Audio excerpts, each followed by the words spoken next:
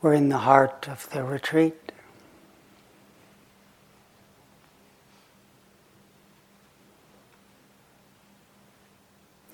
Bit over halfway. Having spent 4 days, 4 nights together practicing, I really feel good and with agreement from my fellow teachers here about the dedication, the hard work, the willingness to bear with the ups and the downs.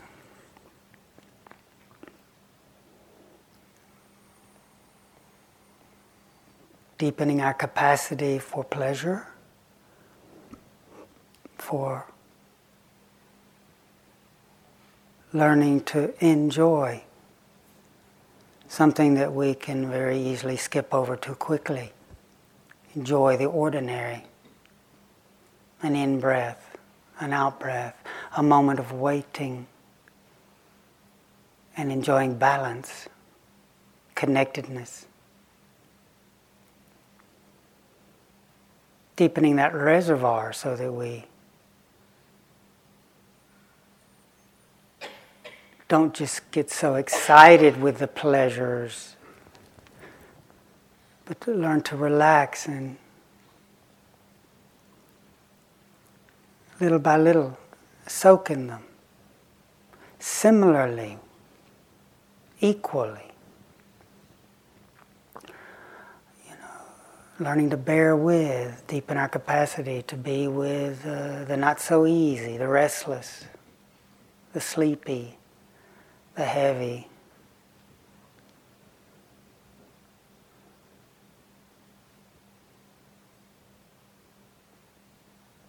The resistant, excited. So although it might not be apparent, I have the sense there's been a lot of good work and encouraging us to now really take full advantage of that work that we've done. Learning to be more here. As we make this significant shift of emphasis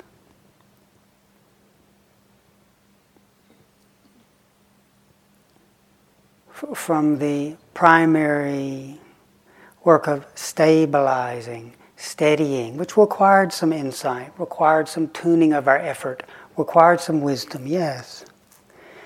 But still we've been working a lot on not getting too involved in worrying about any issues, but making much of learning to be with this moment, learning to be with the simplicity of this step, this breath, this touch, this pain.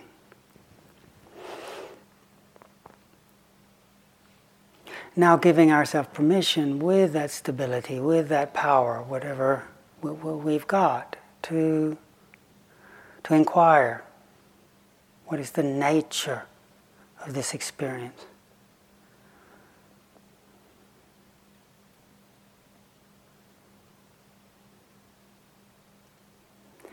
Though it's skillful to get calm, very, very skillful. It's not the end of the story. And I used to get depressed after every single retreat. Everyone. Because I was fairly good at getting calm. A measure of calm. No big spectaculars, but a measure of that refined, smooth. And part of me would go, yes! And then even occasionally, before I had any teachers, when I was just kind of meditating on my own, if a light would appear, then I would think, enlightenment, light, there it is. And calm is skillful, but invariably, the retreat, the controlled situations, at the end of the retreat, someone would raise their eyebrow in a certain way. I would say something, and then it would feel a little tinny, and there wouldn't be the response that I was hoping, and pretty soon I was in a tangle, needing that good lawyer to bail me out of trouble. And I didn't really have any understanding of insight. And the calm was skillful. I don't want to make fun of it. It's still skillful to learn to relax and enjoy simplicity. Just as the image I use from time to time when I was growing up on Lake Chickamauga on a summer evening, when it calmed down, the lake was smooth like glass. You could hear someone, it seemed, whispering on the other side of the lake. Just so peaceful. Deliciously peaceful. And then, motorboats. Who's coming into my peace? Not just 1, 2, 5. And then they disturb it, and then the waves disturb the glass. But that's the way nature is. That tranquility, though it's skillful, its nature is vulnerable. If we don't really understand that, then we keep wanting to be refined, resenting intrusion, resenting disturbance. We would then have to get separate, we could put in the suggestion box, separate sensory deprivation chambers for each yogi. And then the yogi support would get a new job for Alexis and Alice. They would go around adjusting. We'd move your little finger for the temperature a little higher, and down for a little lower. And there'd be an emergency itch button that would flash. But even in that calm, I guarantee something would be bugging us. And it would shift, and you'd have to go to a toilet, and there's nothing they could do about that. I don't know.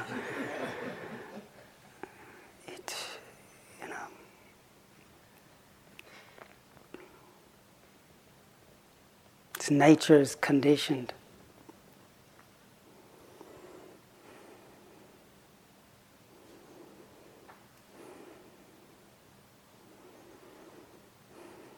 Yet if we don't really understand that, then we just keep squeezing refinement, wanting more, wanting more, wanting more. And it was fairly controversial, but when Ajahn Chah was asked once, how much samadhi do you need? Is he going to say first jhana, first and second jhana, first, second, third, and fourth jhana? And Ajahn Chah said, well, if you have enough samadhi to read a book, you have enough to get enlightened.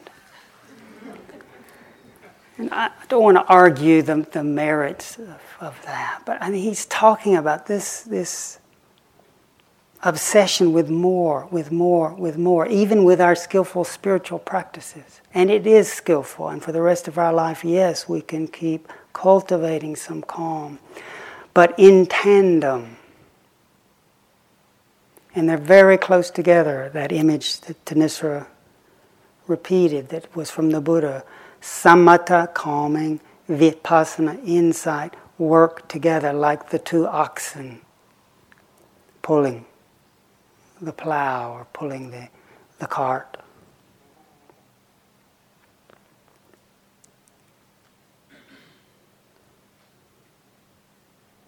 With whatever measure of composure we have, we then can look into the nature of conditions. And the first powerful suggestion that the Buddha made was to reflect on the characteristics, reflect on the nature. It's just a slight adjustment from steadying ourselves with the sensation of breathing, steadying the heart on the steps of walking, steadying the heart on the moment. While one's doing that, if one just shifts the emphasis just ever so slightly, as we breathe in, the Buddha taught, we can allow into consciousness the nature of the condition. what he called reflecting on the anicca. Nicca means permanent. A is a prefix which means it's not that. We're not trying to convince ourselves of anything, but it's letting go of a bias.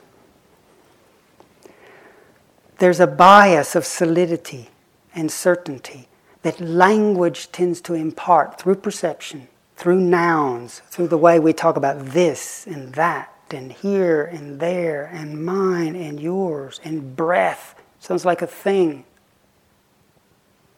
Anicca means it's not that. It's not nicca. It's not permanent. As one's breathing in, as one's right in contact with. So it's not a big leap. Oh, now we're doing insight. Let me get my notepad out and write an essay. It's looking into, peering into, listening into the nature. And the most important reflection that leads to all the profound insights of not self, of emptiness, of non-duality, all come out of the deep reflection on anicca, on impermanence. Now you think, oh God. We know that one, Kittisaro. Can't you just move on to the emptiness? Our first meditation, I'm on a diversion, but our first meditation instruction in Johannesburg 18 years ago, I was talking, then a guy walked in with a gun on his side, sat down, and that was a little bit disconcerting. Not used to people packing a weapon in the meditation class. Okay, and then he was really upset that I hadn't talked enough about emptiness.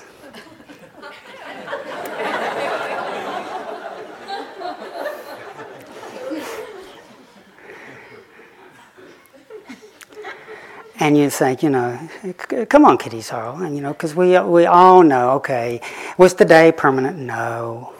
Was 2012 permanent? No. Is the weather permanent? No. It's so obvious. Conceptually, yes, it's obvious. We would all make hundreds on the scores.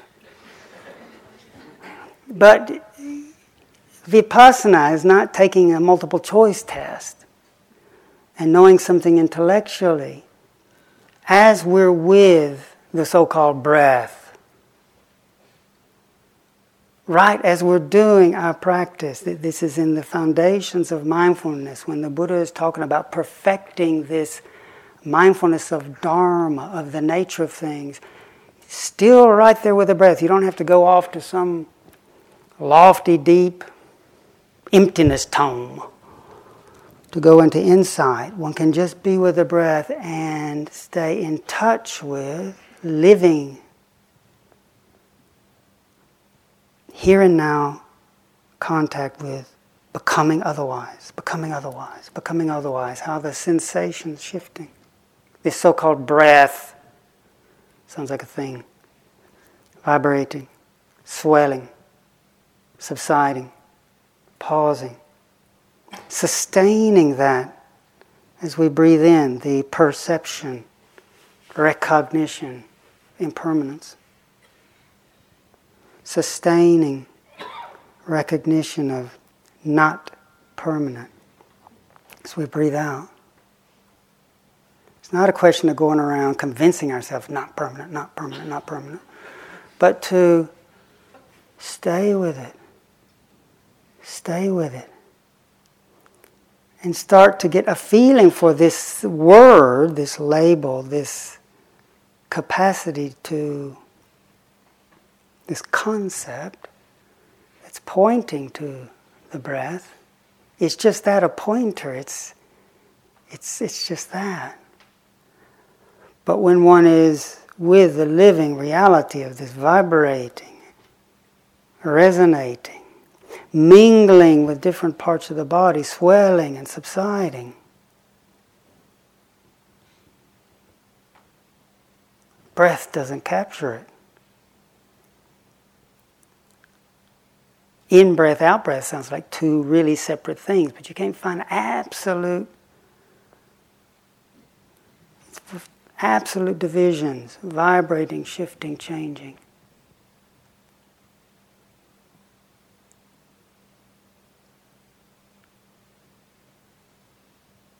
When one deeply starts to recognize this changing nature,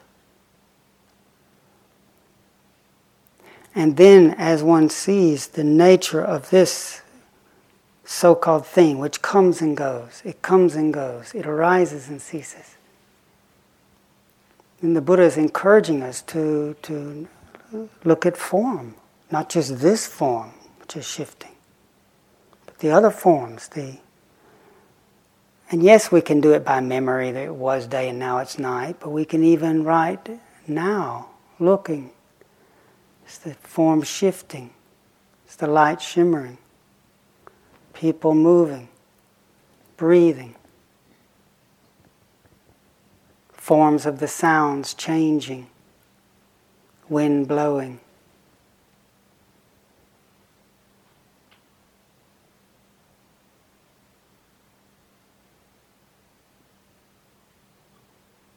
Same with the feeling nature. Go to a feeling. Yet when I was getting depressed, what would happen? Because I would take a soothing, pleasant feeling, and some part of me would go, yes. And it's not evil to go, yes, this is it.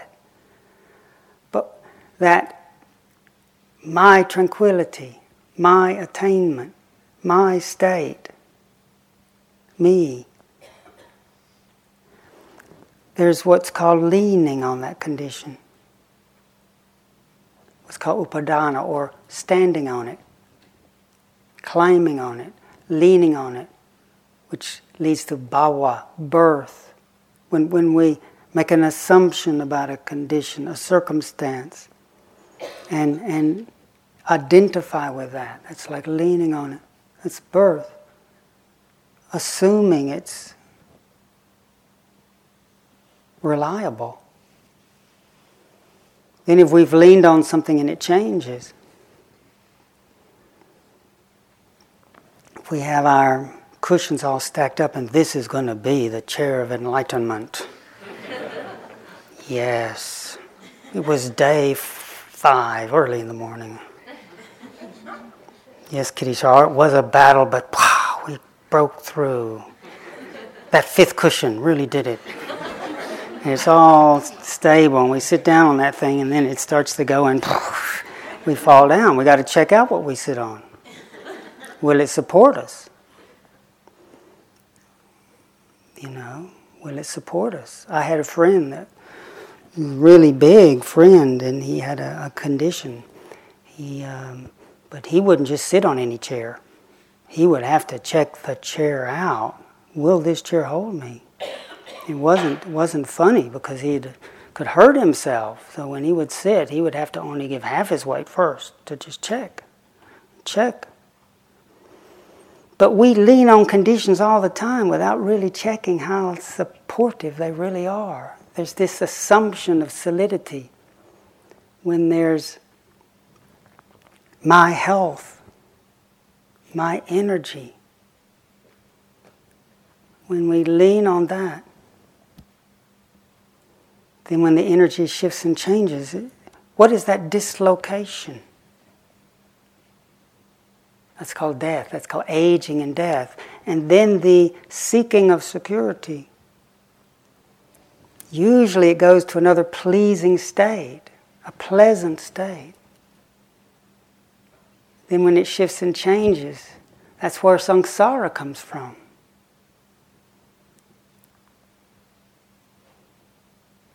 When there's not really understanding the nature of conditions, we then identify with, lean on, look for support from. Success, pleasure,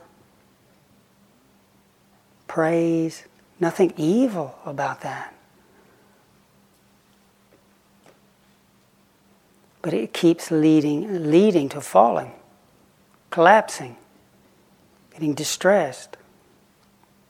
What happens then when we really start to something first very simple like the breathing, being with something's ever shifting and changing. Ever shifting and changing. Becoming otherwise every instant. Then the Buddha said that leads us to naturally understand what dukkha is. It's sometimes just translated as suffering, but it means du, apart from ka, could be related to the root akash, which is the perfect, the spacious, the undivided. It's apart from that. It's not perfect. Not able to satisfy us. Not, another definition is reliable. It's not a criticism. But if a condition, a circumstance, like a feeling, a form, whether it's our body or another form, another being, a feeling, a mood, a circumstance, a moment, if its nature, just being what it is perfectly, if its nature is to become otherwise in the next instant, and yet we're grasping at that to satisfy us, to really offer security, to really offer stability, then we're asking from conditions what conditions can't give us. We're not honoring life. We're squeezing it, choking it, and then frustrated, needing someone to blame, blaming somebody up there or out there, blaming ourselves. The Buddha said when there's a deep recognition of changeability, and then when we really start to notice, not just with the breathing, with feeling, with moods, with thoughts and perceptions, very important. Thoughts, concepts, perceptions, shifting, changing. We start to then to see the cascade. Like right now, the Kittisaro's fourth evening, Wednesday night Dharma talk. You know, it's a good talk, or he seems a bit tired. I think he's really stretching it there. You know, it's not really such a good talk. Or however it is, if we look closely, this so-called thing, this talk, it's like a massive Swiss cheese. Believe me, there's lots of holes in it.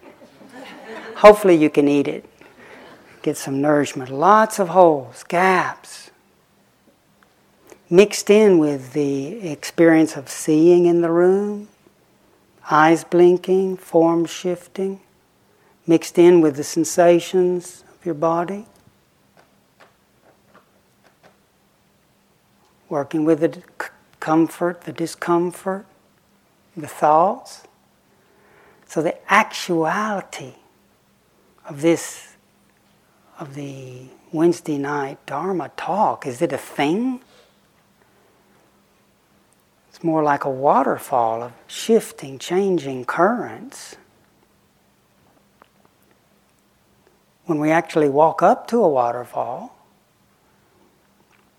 might be on our property in the mountains in South Africa. There's some up the mountain there. Sometimes when it really rains, there's an impressive waterfall. We've got a waterfall.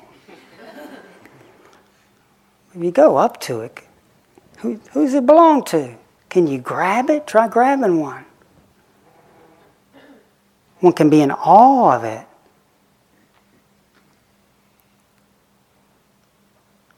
But when there's the real experience of seeing the currents shifting, changing, ephemeral, then dukkha as not reliable becomes obvious.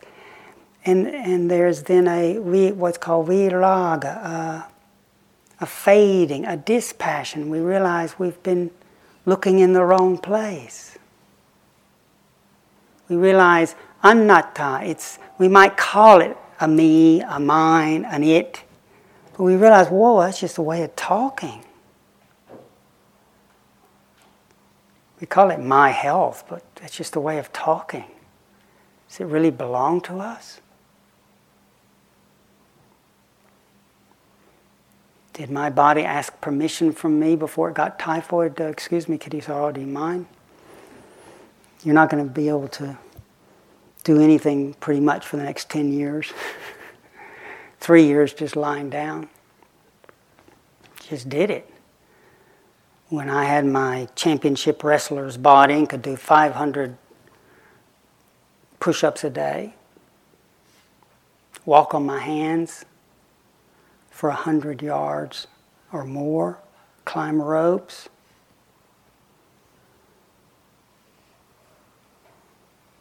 Today I don't even think I could do one. A few weeks ago I was pleased I'd gotten back up to 9 push-ups.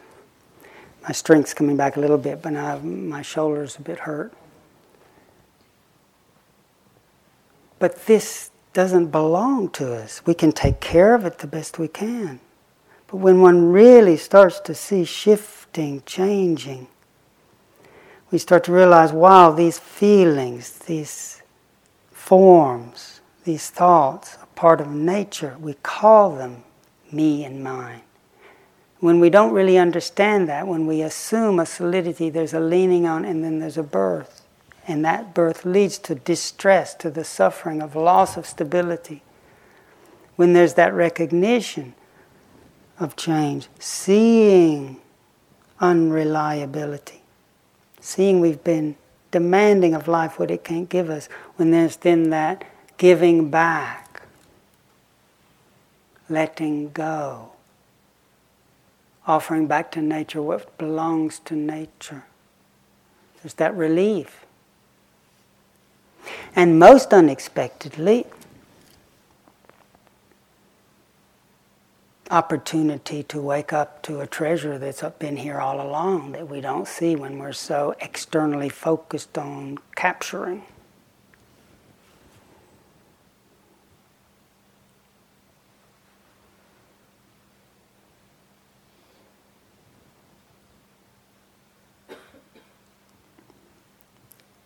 The Buddha taught this heart is radiant. It is. He taught that this Nibbana, this deathless, unmoving, undying, peaceful, is always sanditthiko. It's always here and now. We chant it every day. It's a kaliko, it's timeless. It's not just when you really deserve it. It's not just when Jupiter's at the midheaven. It's not just when your samadhi's at the best. That the essence of every single condition is always here and now, luminous, calm, peaceful. It's ehipassiko, we chant it every morning. It's ehi means inviting. It's inviting us to see.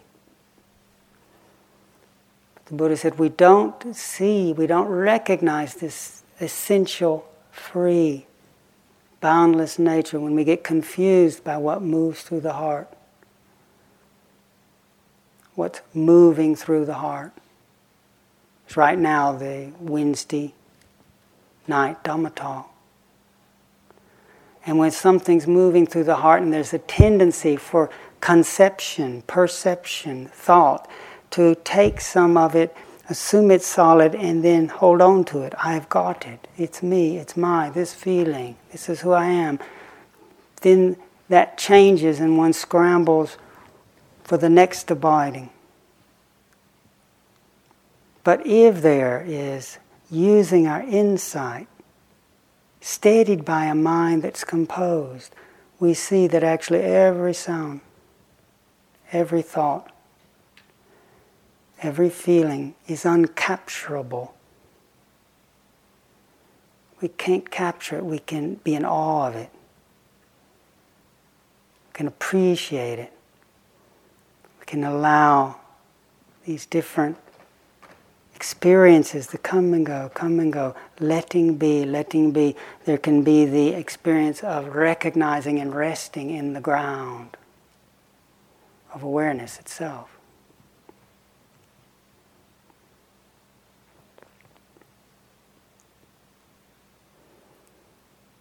First night I've quoted the Buddha, Vimuttisaro sabbe Dhamma. All conditions have at their core freedom. The line before that is Panyuttara sabbe Dhamma. What reveals that spaciousness is our wisdom. Wisdom which is just able to look into this nature. And when we see sounds and thoughts coming and going,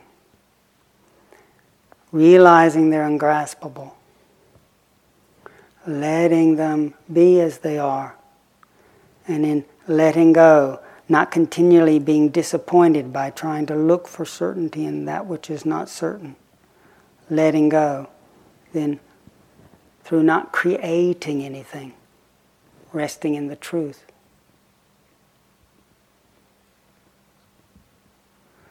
Panyuttara sabbe Dhamma, wisdom overcomes all conditions. Vimuttisaro sabbe Dhamma, yielding spacious deliverance at their core. The next line, Amato gada sabbe Dhamma, all things merge. Every so-called separate thing comes together in the deathless.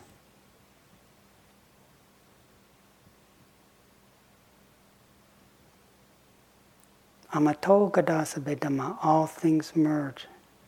What's he talking about? All things merge. There's you and there and these people and those people and young and old and good and bad. All things merge.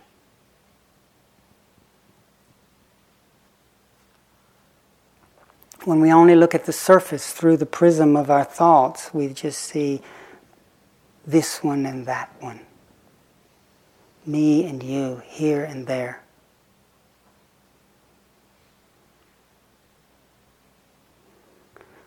It's like going out and looking at the different trees. We can name them. The evergreen trees, the ones that have lost their leaves. Our favorite trees, the one we don't like. The birch trees, the beech trees, the oak trees, the pine trees. Where do they all merge? If we look more deeply, we realize the trees are rooted, they're grounded. And when you really go into treeness, go down into the roots, the source, and it's not an oak and a pine and a birch and a beech. All the trees merge. We look more deeply. In our vipassana, Tanisra mentioned the phrase yoniso manasikara. Taking conditions,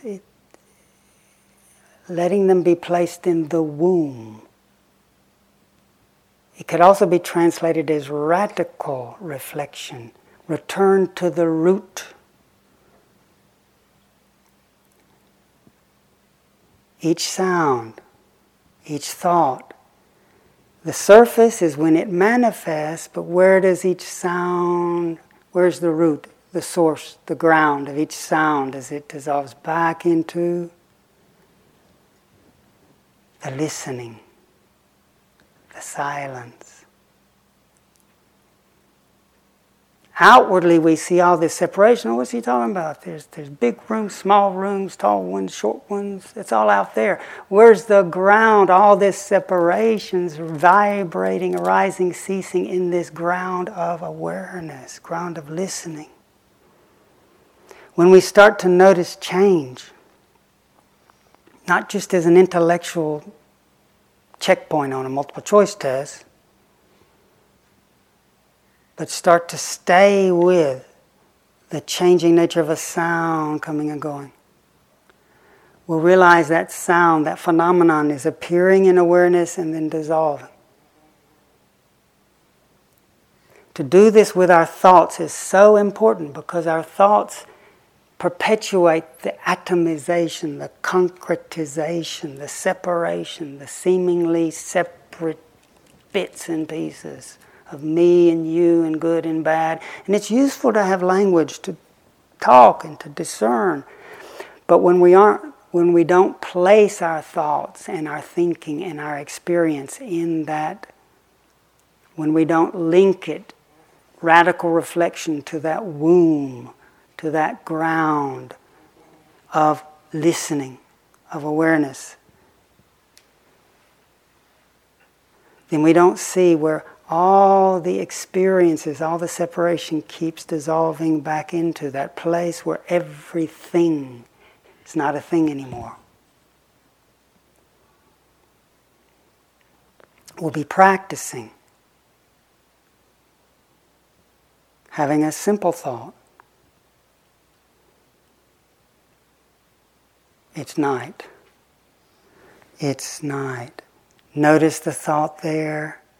Notice the ending of it.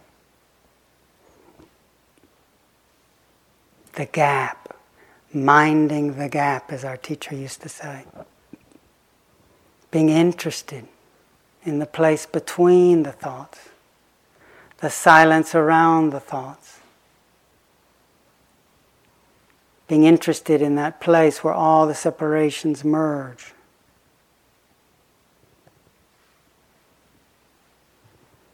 The earth is just an analogy.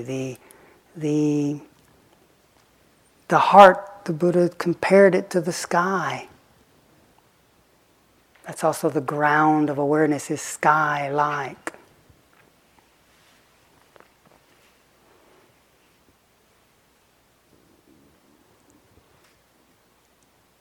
A famous Mahayana teaching of the Buddha's from the Vajrasattva is all experience, all conditioned dharmas are like dreams, illusions, bubbles, shadows, like dewdrops in a lightning flash. Contemplate them thus. Lightning flash. All of these are pointing to this ephemeral nature of our experience, what we take to be me. We have lived in the Drakensberg Mountains for 18 years, and in the summertime, when the weather's not too messed up, the first 5 years in the summer, it was like every afternoon in the summer, incredible lightning storm. Then there was a few years where it's been a bit strange. Who knows if it's climate change, but that's a whole other topic. Thunder's coming back a little more this year. But the thunder and lightning, incredible storms in that part of the world. When the lightning flashes, especially when the storm is moving into the evening, wow, incredible thrill. And it has a purple tint that I never noticed until I got to Africa. But have you ever tried catching lightning bolts? It's thrilling, but just as soon as, can't you just stay a little longer? And it's gone. And then I'm going to catch the next one. Be intuitive, kitty. Be intuitive. Can't grab it. And yet we're trying to catch lightning bolts and wondering, don't worry, I'll get the next one. All conditioned dharmas are like lightning bolts. You can't catch them. You can appreciate them. Where do all lightning bolts merge? You look in a slightly different way. Just as we are with the vipassana, we're allowing ourselves to notice also context. Not be so riveted on the thing. Be more the context. Widen our vision. The lightning bolt flashes and dissolves back into the immensity of the sky. The dark, boundless, and yet luminous sky. When one looks in that way, the flashes come and go and they keep merging in that place where all the things merge. Is the sky coming and going? Is the sky upset by the rumbling thunder and the flashes of the lightning? The sky is unmoved, untroubled, and yet within it, all this manifestation happens.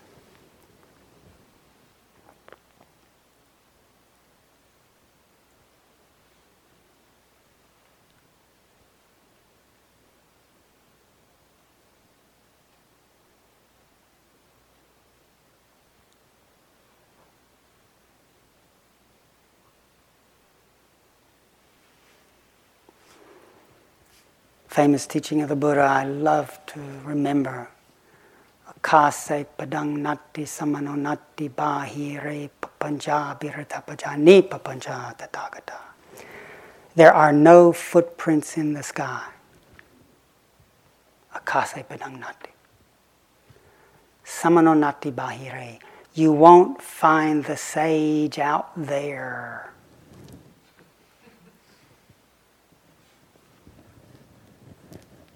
Samano nati bahire, the samana, the great wise one. You don't find him bahire, outside, out there. Papancha biratapaja. Worldly people, people who don't contemplate, delight in papancha, complexity, conceptualization. Conceptualization is wonderful, it's powerful, but if that's our delight, then we believe all the categories. This and that and me and you and mine and his. Papancha biratapaja. Papancha means when our concepts are tinged with delusion, meaning they've not been linked to this ground of present awareness. When we're thinking, and that thinking is permeated with awareness that thought comes and goes, then the thinking is a tool that's directing attention. When thinking is not accompanied by that, then we start believing in the categories. And so a thought comes by, I'm a hopeless case, I become a hopeless case.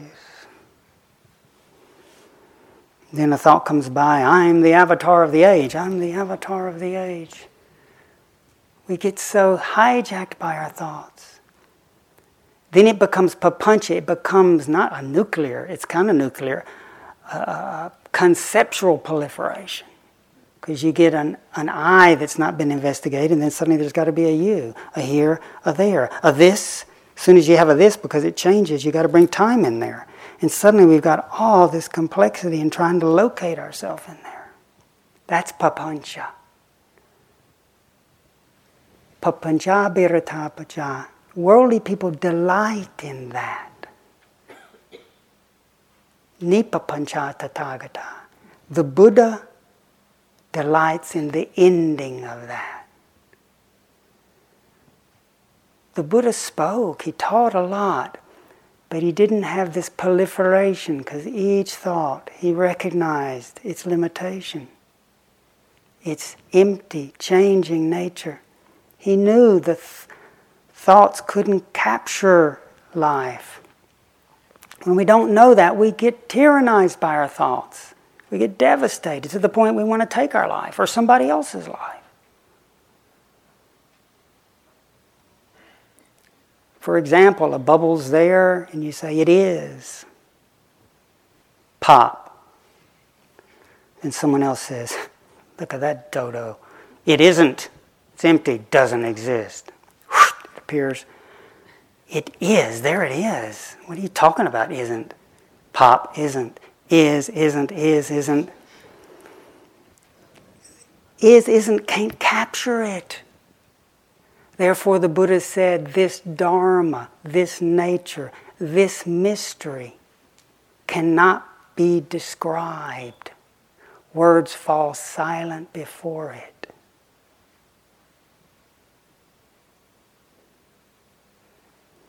We use words, but when we want to find the ones that are me, that tell me who I am, I'm wonderful, oh thank goodness. I'm dreadful, oh my God.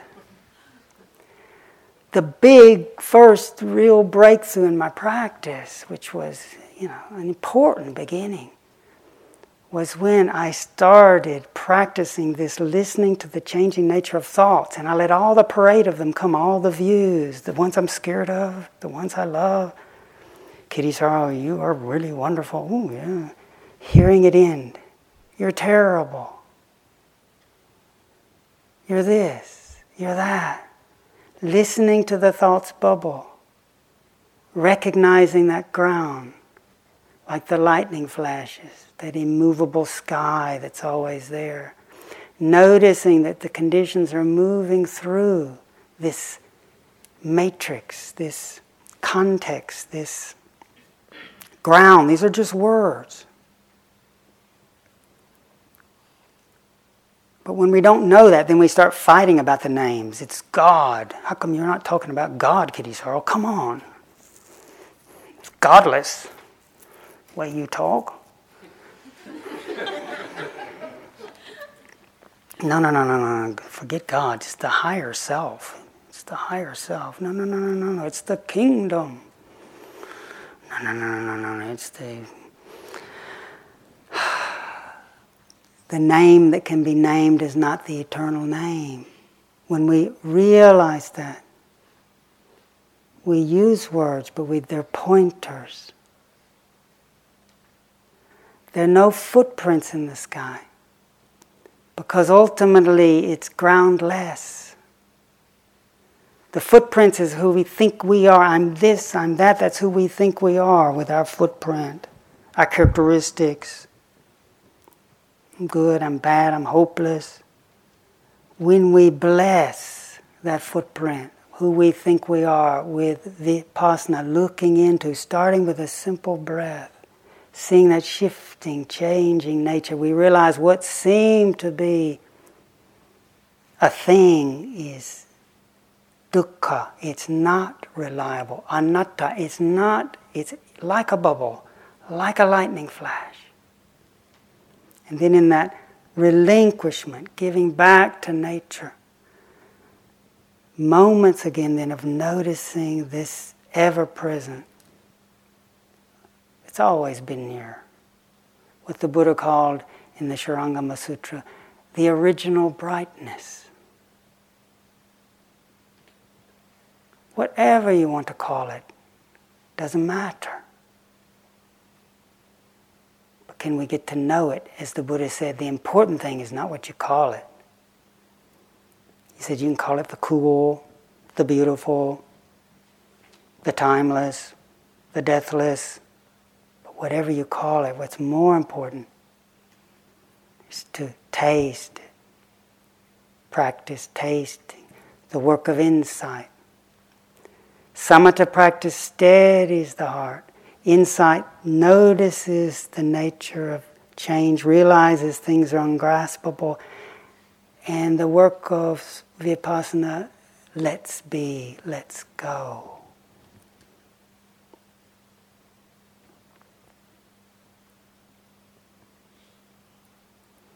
The last stanza of that one about the sky is repeated again. Akase padang nati, there are no footprints in the sky. Samano nati bahire, you won't find the sage out there.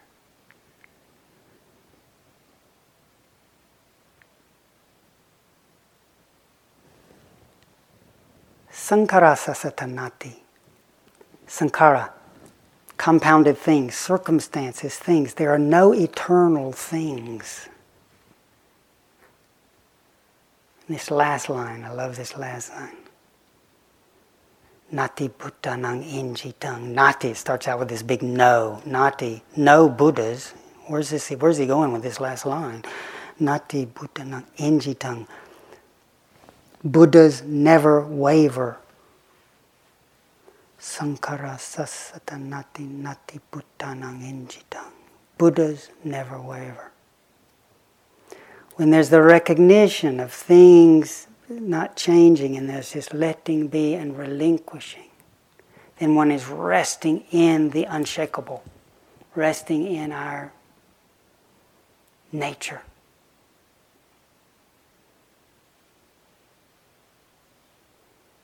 And that's right here in our own heart. We won't find the sage out there. Even the people that got really attached to the Buddha. One supposedly just loved gazing at the Buddha, evidently with all his good karma. He had nice skin. Curly hair that was real nice. Beautiful smile, I'm told. Beautiful voice. Composed. Didn't get flustered, so this disciple just was really drinking it in. Wow, the Buddha. I'm with the Buddha, which must have been wonderful. Wish I could have been there with the Buddha. And then the Buddha's thinking, this guy's not quite getting it. So he sent the guy out to a branch monastery, and then supposedly he's just thinking, I've been sent away by the Buddha, sent away by the Buddha. And then the Buddha, with his deep penetrating insight, saw and then appeared to the guy and said something like, well, what's the problem? And he said, what's the problem? You get sent away by the Buddha, that's a problem. Or something like that. And the Buddha points to his body and said, you think this is the Buddha? His body goes back to the elements, goes back to the ground. He told this disciple, when you see the Dharma, when you see the way of things, with the simplicity of a breath, that whatever comes, goes. When you see the Dharma, you'll see the Buddha, the real Buddha, the timeless Buddha.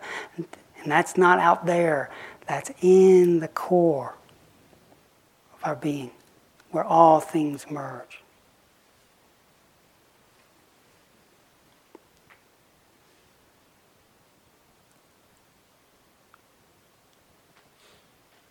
And let's don't underestimate this, what seems so obvious. Even one moment, the Buddha taught, of really being with change. Not just intellectually, but one moment, for example, of hearing how this talk, how the sounds, vibrating and dissolving back into that changeless ground. Just a moment of noticing that change, the Buddha said, has inestimable, what he called punya, auspicious energy in it, because it starts to form hairline fractures in this concretization, this solidification of things and imagining what we can keep hold of. As that little by little moments of change make us realize, wow, there's nothing to really grasp, that then leads to this returning home, to this holding more lightly, to this letting go, to looking into the heart of the matter. So if just a moment of that's powerful, let's use this precious time, now that we've built up some power, to really deepen that and be with, in the simplicity of breathing in and out, learning to notice change and relax with it, and get the feeling for resting in that place, like all those lightning flashes, dissolving back into this immovable sky, resting into this ground of listening, this sky-like source, this home territory of our own heart.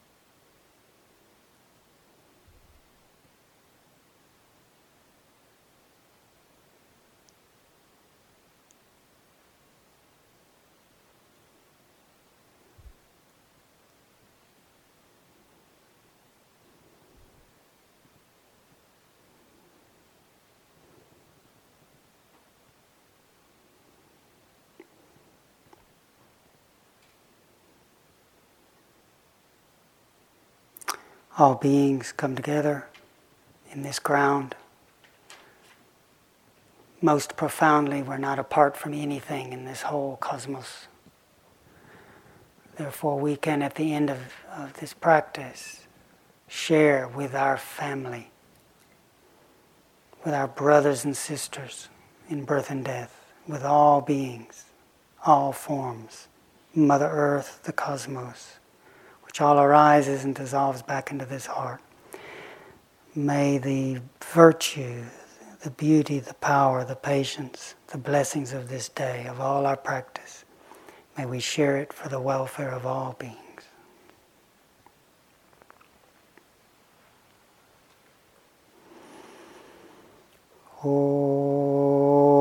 Om Mani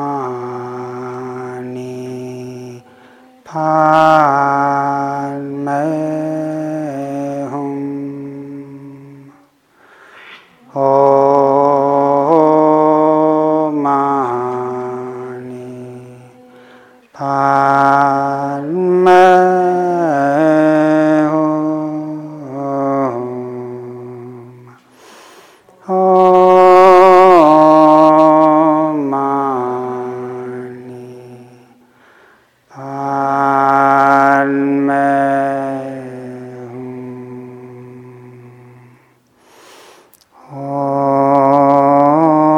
Om Mani Padme Hum. Om Mani Padme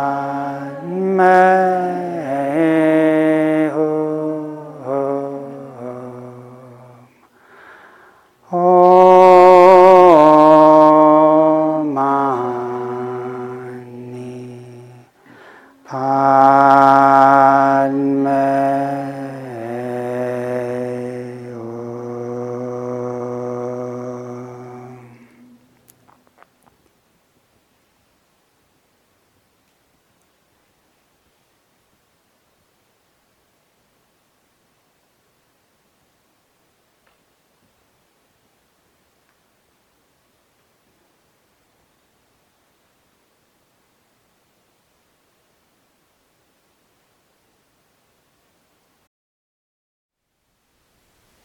Thank you for listening. To learn how you can support the teachers and Dharma Seed, please visit dharmaseed.org/donate.